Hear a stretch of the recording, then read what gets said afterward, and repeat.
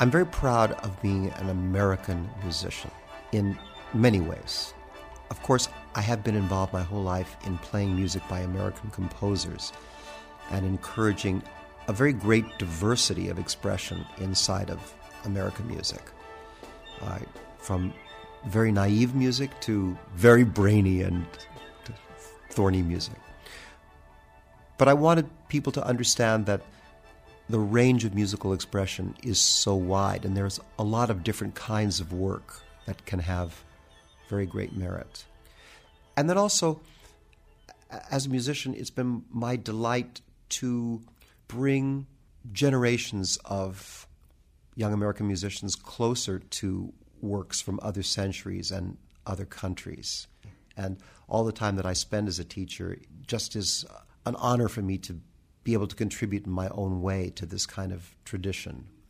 And that inside of an art, we all have to really care for the art, and we also have to care for one another.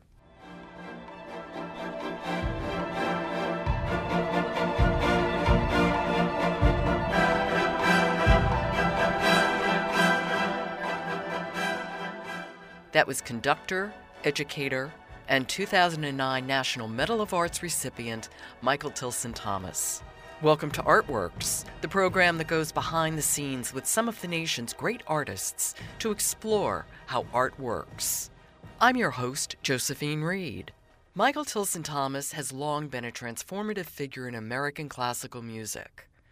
Music director of the San Francisco Symphony since 1995, he helped develop that organization into one of the world's leading ensembles, one that showcased the music of American composers while honoring the great European classical tradition. In an era of diminishing audience for classical music, San Francisco Symphony has seen continuous growth, due in part to innovative programming and outreach. For example, Tilson Thomas and San Francisco Symphony created Keeping Score, a groundbreaking multi-year PBS series and multimedia project that has made the music of Beethoven, Ives, Mahler, and others more accessible to people of all ages and musical backgrounds. Clearly an educator as much as a conductor, in 1987 Tilson Thomas founded the New World Symphony, an orchestra and academy for gifted graduates of music programs. Here, young players spend up to 3 years getting ready to make the leap to professional orchestras and ensembles. And since 2011, it has a new spectacular home in the New World Center in Miami Beach, which was designed by Frank Gehry with a focus on making the classical music experience interactive and finding an audience outside the hall itself with its 7,000 square foot outdoor projection wall for audiences in the adjoining park. With his commitment to artistic excellence, his nurturing of young talent, and his innovative ways of growing audiences for classical music, it's little wonder that Michael Tilson Thomas was awarded a National Medal of Arts, the highest award given to artists by the United States government. I had the opportunity to speak with Tilson Thomas when he was in D.C. to receive his award. I knew he came from a long line of performers. In fact, his grandparents were founders of the Yiddish theater. I was curious, though, about what drew him to classical music in particular. I think there was a kind of truth in the music that really affected me from the time I was a very little boy. That I was aware that when people spoke to one another, they sometimes said words, but perhaps they didn't mean the words quite as sincerely as they wished they did, or they presented that they did. But in music, it was the absolute truth.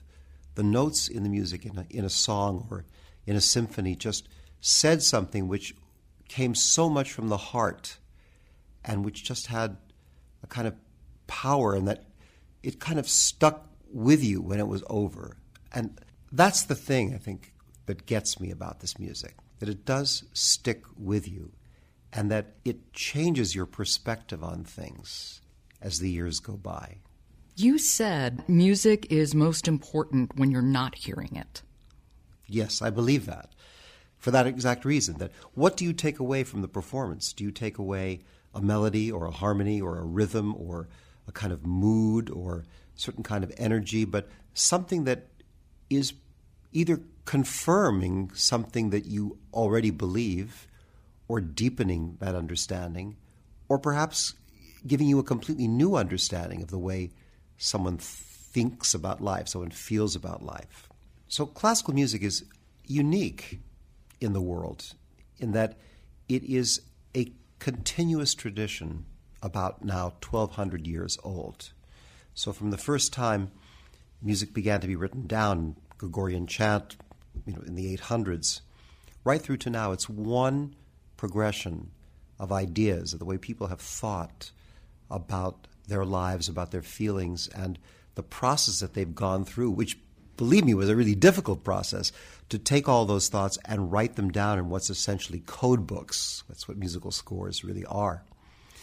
In ways that, by hearing those exact melodies, we can more directly experience the kind of inner life that these people had, much more so than we can through reading their words, which require complex shadings of translation or historical perspective.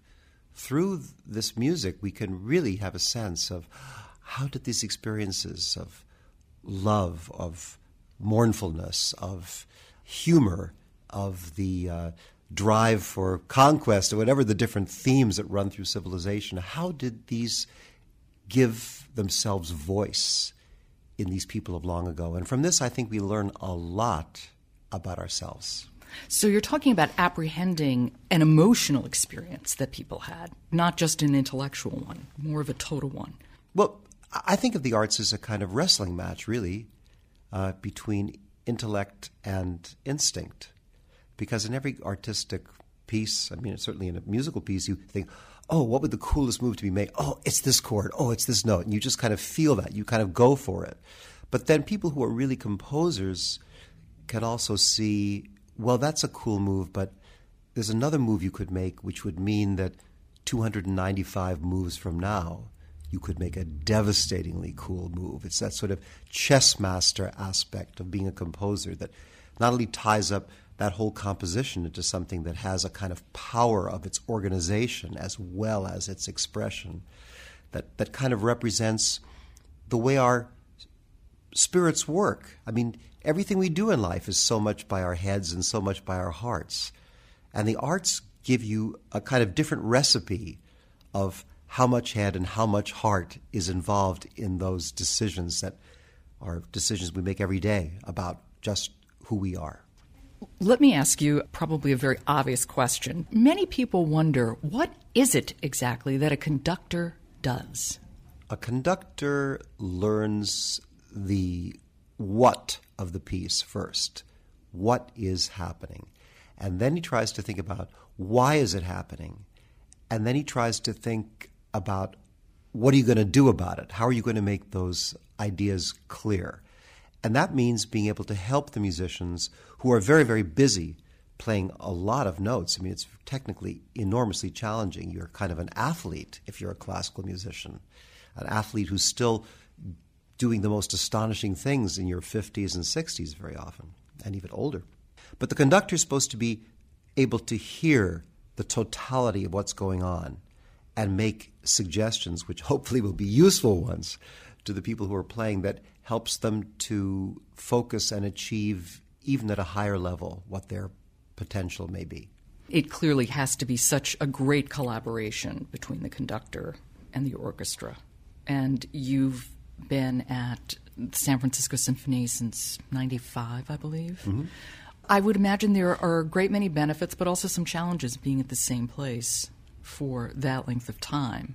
Well, what's been great about being in San Francisco is that we have a real relationship, and that relationship is built through the music that we play together. And I have to say very honestly and with great pride that we have grown together remarkably in this period of time. I feel much closer to the orchestra, and I think they, to me, much more directly in contact and sympathy after all these years, because we've dreamed and we've dared many things together, of taking the music to a place which has always been important to me, where the music would seem that it had never been written down, but was happening spontaneously at that moment. And that's a really exciting and scary place to be. And you have to really have a kind of trust and belief in one another to make that happen. And I would imagine a lot of that gets worked out in the whole process of rehearsal. Yes, mostly it does. But, in the rehearsal, it's like, well, if you imagine doing a trapeze act, that you rehearse the flips and the turns, and the person who is doing the trick has to know a lot, but the person who's catching also has to know a lot. And they have to have confidence in one another, because one day the net will be taken away. And at that moment, you have to be able to be free. You have to be able to fly and have no anxiety about, is going to be someone there to catch you or not. You know that there will be. Well, your debut as a conductor was sort of that flying without the net. That was the quintessential show business story in some way. You were with the Boston Symphony, correct? That's correct. And tell us what happened. William Steinberg was on stage, and he had conducted the opening piece, and I was standing backstage. He came out and looked at me and said, "Put your suit on, you're going to conduct." I didn't react at all, because I said, what? He said, "Didn't you hear me? Put your suit on, you're going to conduct." So I ran and put my suit on, and 15 minutes later I was on stage. And then I was on stage for the remainder of that tour around the East Coast of the United States. And over the course of that season, then I was on stage for about 40 additional concerts, and I was about 24 years old. Only now do I realize how crazy that was. How did the orchestra respond when you walked out? They were very much on my side. I could never have done it without them. They made it work. That must have been a good feeling. It was a very good feeling. And then we began to voyage into other repertoire. I mean, I, as a youngster, was very interested in music by Charles Ives and Carl Ruggles, and also in music by composers like Berio and Stockhausen and John Cage and all sorts of people that the orchestra didn't know. So that was a voyage in which I was able to introduce them to this music. And at the same time, I was performing music by composers like Beethoven and Ravel, music that they had performed countless times, and these pieces were new to me. And in those pieces, they kind of helped me to find the way. So it was a very good relationship. As you say, with the San Francisco Symphony, it's been a wonderful marriage. New works commissioned, Grammy Awards, and through the symphony, you're a great advocate for arts and arts education. And with the symphony, you've done some really extraordinary work in that regard. And I'm talking most specifically about keeping score, which right. I was all over the website this weekend having the best time. Thank you. Well, for years I've been doing concerts, family concerts or discovery concerts, whatever they've been called, where I've spoken to the audiences and where I've spoken to young people and older people together and tried to find a middle ground where there was something entertaining but challenging and engaging for them as really a way of bringing them inside the music. So it was the sort of backstory of the music and also the backstory of those who are playing the music, because the music wouldn't exist without those who are playing it. And that developed into the idea of doing a television series about it, but not only a television series, a series which would also exist on radio and which would also have a presence on the internet. And the idea of that was a recognition on my part that what you can do on television is relatively limited, because the production of television is very complicated and very expensive. The number of time slots available to show it are limited. So I began to imagine using television as a kind of introduction, as we'd say in the business, a kind of tease in a way, to introduce subjects hopefully in an intriguing enough way that people would be drawn to follow up those subjects on the website, which would be interactive and tied to the programs and allow you to go into all of this with great depth, and that it would be structured in such a way so that it could be experienced, it could even be played with according to your age and desires. classical music seems to be losing audiences and losing younger people. You're not. You're growing your audience. We are, and we are because we're caring about it and working on it. I think that will always be the case. I don't know of a single situation where there is an educational program that is bringing classical music to young people that is not successful. If you bring it to young people, they get it. They have no blocks about imagining that it's highbrow or lowbrow or anything else. It just gets to them directly. And as I'm always saying, the only thing you need to be in order to appreciate and love classical music is you need to be alive and you need to have the chance to hear it, because it is the music that most resembles the way our thought really is. Pop music, as much as I love pop music, is mostly about one feeling, one emotion, one groove, whatever, at a time. And it's that's nice. It kind of is in that place. And we all love to experience it and taste that. And it kind of can go on in the background. It kind of creates a general aura in which we can all kind of, settle back and do what we're going to do. Classical music is not like that. Classical music is, as our thought is, always changing into something else. So when I ask you, are you happy right now? If you honestly answer me, you're going to say, yeah, I'm happy, but I'm a little bit concerned that such and such didn't happen just as I thought it would. I'm a little bit apprehensive about the future. Now, I'm actually a little bit angry that I didn't see such and such before. It's a very complex field of emotions, and it's constantly refocusing itself. Well, that's exactly what classical music is. It's very much like our actual minds, and that's why it teaches us so much about ourselves. In a way, you've picked up the baton that Leonard Bernstein presented with his young people's concert and took it to another level. But I read you said Bernstein could make certain assumptions about people's understanding of the music or their ability to conceptualize. You've seen that diminish in this 20-year span. Yes, I think I was commenting that when you listen to Bernstein's programs, there's just a level of vocabulary. There's a certain loftiness that he employs because he assumes people will know all sorts of things, terminology and otherwise. And I keep trying to find ways of talking of these things with no terminology, but just using direct examples. And this means I'm functioning more as a filmmaker. I'm using the techniques of making a film to present the ideas without having to take them through the translation of vocabulary so much.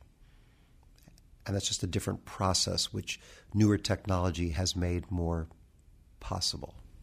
You established the New World Symphony in 1987. Tell us what your vision was. One of the main ideas behind the New World Symphony was my concern for great young artists, people who were acquaintances of mine that I would meet at the end of a summer in Tanglewood or Aspen or someplace, and they would have been superstars of the summer. And when I asked them, what are you going to do next year? They would say, well, I was going to go back to grad school, but I really don't need to. But maybe I'll do some freelancing, or I'll take some auditions and whatever. It was very iffy. And I thought, this is not right. They should have a place where they can really continue to hone their skills and use as a kind of platform for, launching their careers. And it could be a kind of community of musicians in some sort of way. And I had this idea for a number of years, and I had the good fortune to one day meet Ted Arison, a remarkable patron who was the founder of Carnival Cruise Lines, who himself deeply loved music and had been reading of this idea. I'd been talking it up in various journals. And he said, great, terrific idea. I want you to do it. So I had the opportunity to actually put it in place. The New World Symphony has about 90 musicians every year in it who audition from all over the world, really. And they have fellowships, and they have a place to live, and they work with me, but also incredible numbers of the most outstanding conductors and soloists and chamber musicians, both in person and a lot online. And they are with us for a few years, and they take auditions, and they go off and have amazing careers. The great American orchestras, great world orchestras now are filled with alums of the New World Symphony. And many of them, I'm happy to say, are leaders in those orchestras. And you're there for 10 weeks out of the year. Yes, sometimes a bit more. All in all, it's about 3 months. And you have, well, it's still a fairly new building. It's a building unlike any other created for the performing arts. It's a kind of laboratory, both for the musicians who will be performing in it and for the audience. And that the building is an address in physical space, but it is also parallel to an address in cyberspace. And we have an amazing capability of posting all kinds of things from this building, both in the form of lessons and examples and interviews, and being able to be kind of a hub of exchange of information between centers of advanced musical learning all over the world. So essential to the New World Symphony's mission is that it is guiding young musicians to ask a very important question. It's one of my 4 musical questions, which I perhaps mentioned before, that I ask myself. With any new piece of music, I'm always asking, what is happening? Which is a lot of things. What's the phrasing? What's the orchestration? Anything, what it is. Why is it happening? To what purpose is it happening? Question number 3, and this I find is a question very often no one has ever asked a young musician. And what does all this mean to you? What resonates with you in all of this? And then question number 4, what are you going to do about it? So this idea of helping people to focus on what it all means to them, what is their urgent message that they, as living embodiments of this tradition, who are really in their own lives connecting the past, the present, and forming a future. It's through them, it's through their living tradition that is their lives, and how much they are investing, how much they're risking of their own futures in this. This is what I am trying to get them to focus and understand, that it's this message of passing this music on to other people, their delight in sharing this with other people, which is paramount and which will be the salvation of the profession as it goes forward. Yeah, it's interesting. As an audience member, I've sat there and felt the people playing were not very engaged. But boy, is there a difference when you feel the absolute commitment and engagement to the music. You're absolutely right. And perhaps because I come from a theatrical family where the issue of going on stage was so important. I mean, the moment you went on stage, you were aware people are looking at you, and even if you're not saying anything, you're listening to what the other people are saying, and you're reacting to it. And the quality of your reaction is affecting how the audience is reacting to it. So all of this is part of the mix. And this is the kind of message that I'm working to develop with the young musicians I'm so lucky to work with. It's a little bit more like the way Stanislavski worked with actors, I think. It's about the motivation, it's about the projection, it's about them developing confidence as musical communicators, but also as spoken communicators. Just as we're speaking now, I want to have legions of them who can go out there and effortlessly speak to people about their music of whatever age and whatever background. There is what's seen as a growing crisis in the arts of trying to bring younger people to the arts, to cultural events. And, of course, the cutting of arts education in school budgets seems to come into play. And we're losing a generation of people. We've already lost one. Yeah, who didn't grow up with an experience of listening to classical music. And the difference that does make. It's essential. It's essential that schools present a wide music program, not because it increases math test scores, but because it does something for people's souls. It gives them a kind of focus, a kind of tranquility that they need to center their lives. And at the same time, families must also be a part of this. Anyone who has music in his life probably had some experience of it through his family. And I understand that it's intimidating for parents to think, oh my gosh, how am I going to present this whole huge corpus of music or arts or whatever to my child? But it can be done by just doing a little bit at a time. I mean, I was hearing music in my house a lot, but my parents also did things like before dinner, we would spend 5 minutes looking at the work of some artist, like Velázquez or El Greco or Murillo. I'm mentioning all Spanish ones now, but it was quite a group of them. And we had a little book that we got from the Metropolitan Museum in New York, which just had pages describing pictures and the artists, and then had a big sheet of postage stamps of those pictures that I could then cut out the right picture and paste it with the right description.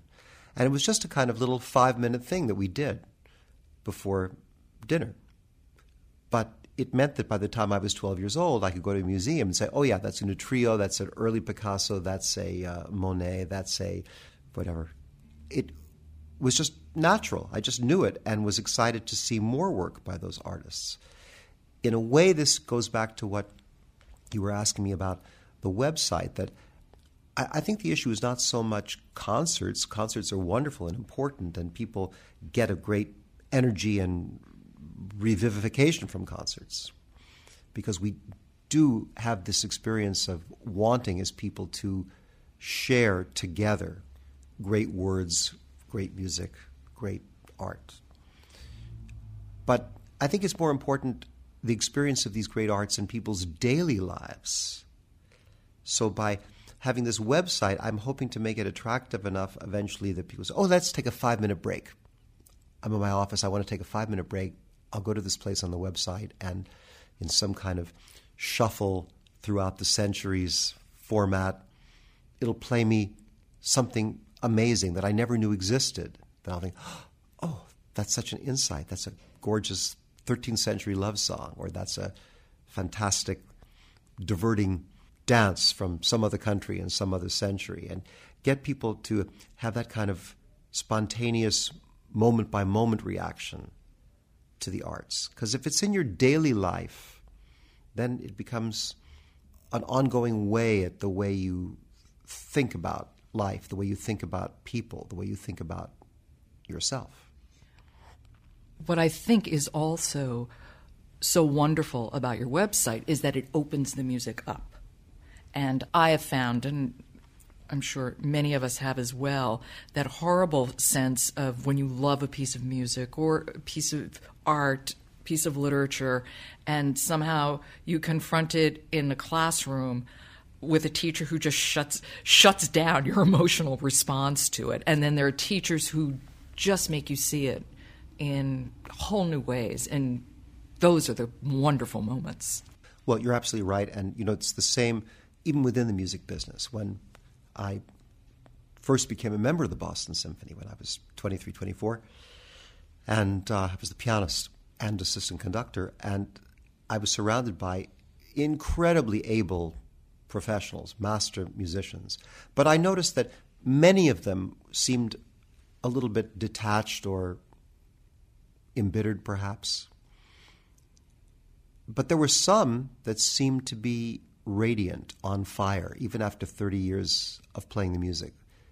They were just glowing from their excitement and sense of wonder in the music. And I thought, gosh, where do you need to sign up to be one of those people? And of course, you have to establish habits of asking questions and taking nothing for granted, and of really guarding your enthusiasm, not only for what you do, but for what other people do. That was conductor, educator, and 2009 National Medal of Arts recipient Michael Tilson Thomas. You've been listening to Artworks, produced at the National Endowment for the Arts. Adam Campy is the musical supervisor. Excerpt from Short Ride in a Fast Machine, composed by John Adams. conducted by Michael Tilson Thomas and performed by the San Francisco Symphony. Used courtesy of San Francisco Symphony Media. The Artworks podcast is posted every Thursday at arts.gov. You can subscribe to Artworks at iTunes U. Just click on the iTunes link on our podcast page. Next week, artist Nick Cave. To find out how art works in communities across the country, keep checking the Artworks blog or follow us at NEA Arts on Twitter. For the National Endowment for the Arts, I'm Josephine Reed. Thanks for listening.